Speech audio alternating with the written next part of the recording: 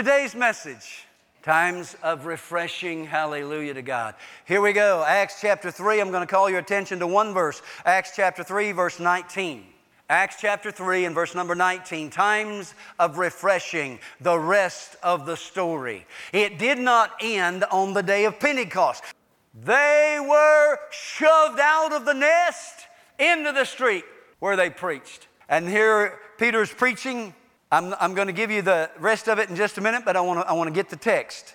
Repent then and turn to God so that your sins may be wiped out, that times of refreshing may come from the Lord. Hence the title of this morning's message, Times of Refreshing. When I use the phrase, times of refreshing, I am referring to the outpouring of the Holy Spirit. As prophesied in Isaiah 44 and verse 3, I will pour water on him that is thirsty, and floods upon the dry ground. I will pour my Spirit upon thy seed. How many of you believe you are Jesus' seed here today? Let me see your hands.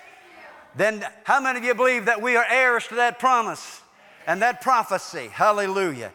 That's me. That's you. That's all believers, regardless of the denomination. And so then, times of refreshing that refers to the outpouring of the Holy Spirit, we will see that in the book of Acts, that when the disciples witnessed to the resurrected Lord, the Holy Spirit always showed up. I'm going to tell you this morning, when you witness to Jesus, the Holy Spirit will show up. What you do with him then is your business. You can shut him down, you can stop him.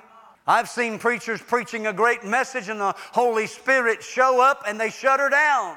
And so then, times of refreshing, physical and emotional healing. To give you a little bit of the background in chapter 3, the very first part of it, Peter and John, they're going up to church to pray. At this point, they're still going to the old temple there in Jerusalem. They're going up there, and you know God sets you up well in advance, and he set them up. He had a lame man brought and laid at the gate. Peter and John are going along, and the Bible says he looked to them expecting to receive something.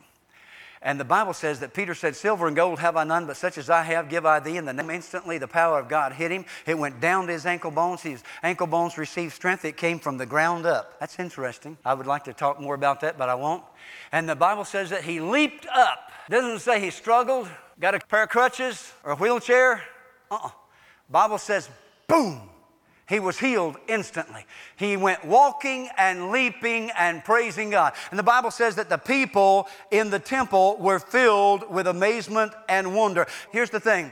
As Eddie Turner said, when you care about those that nobody else cares about, God will give you those that everybody wants. And I believe this today. If we will start looking as God looks and see people instead of seeing money, instead of seeing somebody that's going to be nice to have in our church, but if we'll look at people that God gives us, that God witnesses to our spirit that we need to minister to, and we lay hands on them and we prophesy them and God ministers to them and they come walking and leaping and praising God in here, others are going to stand in wonder and amazement and say, what happened here?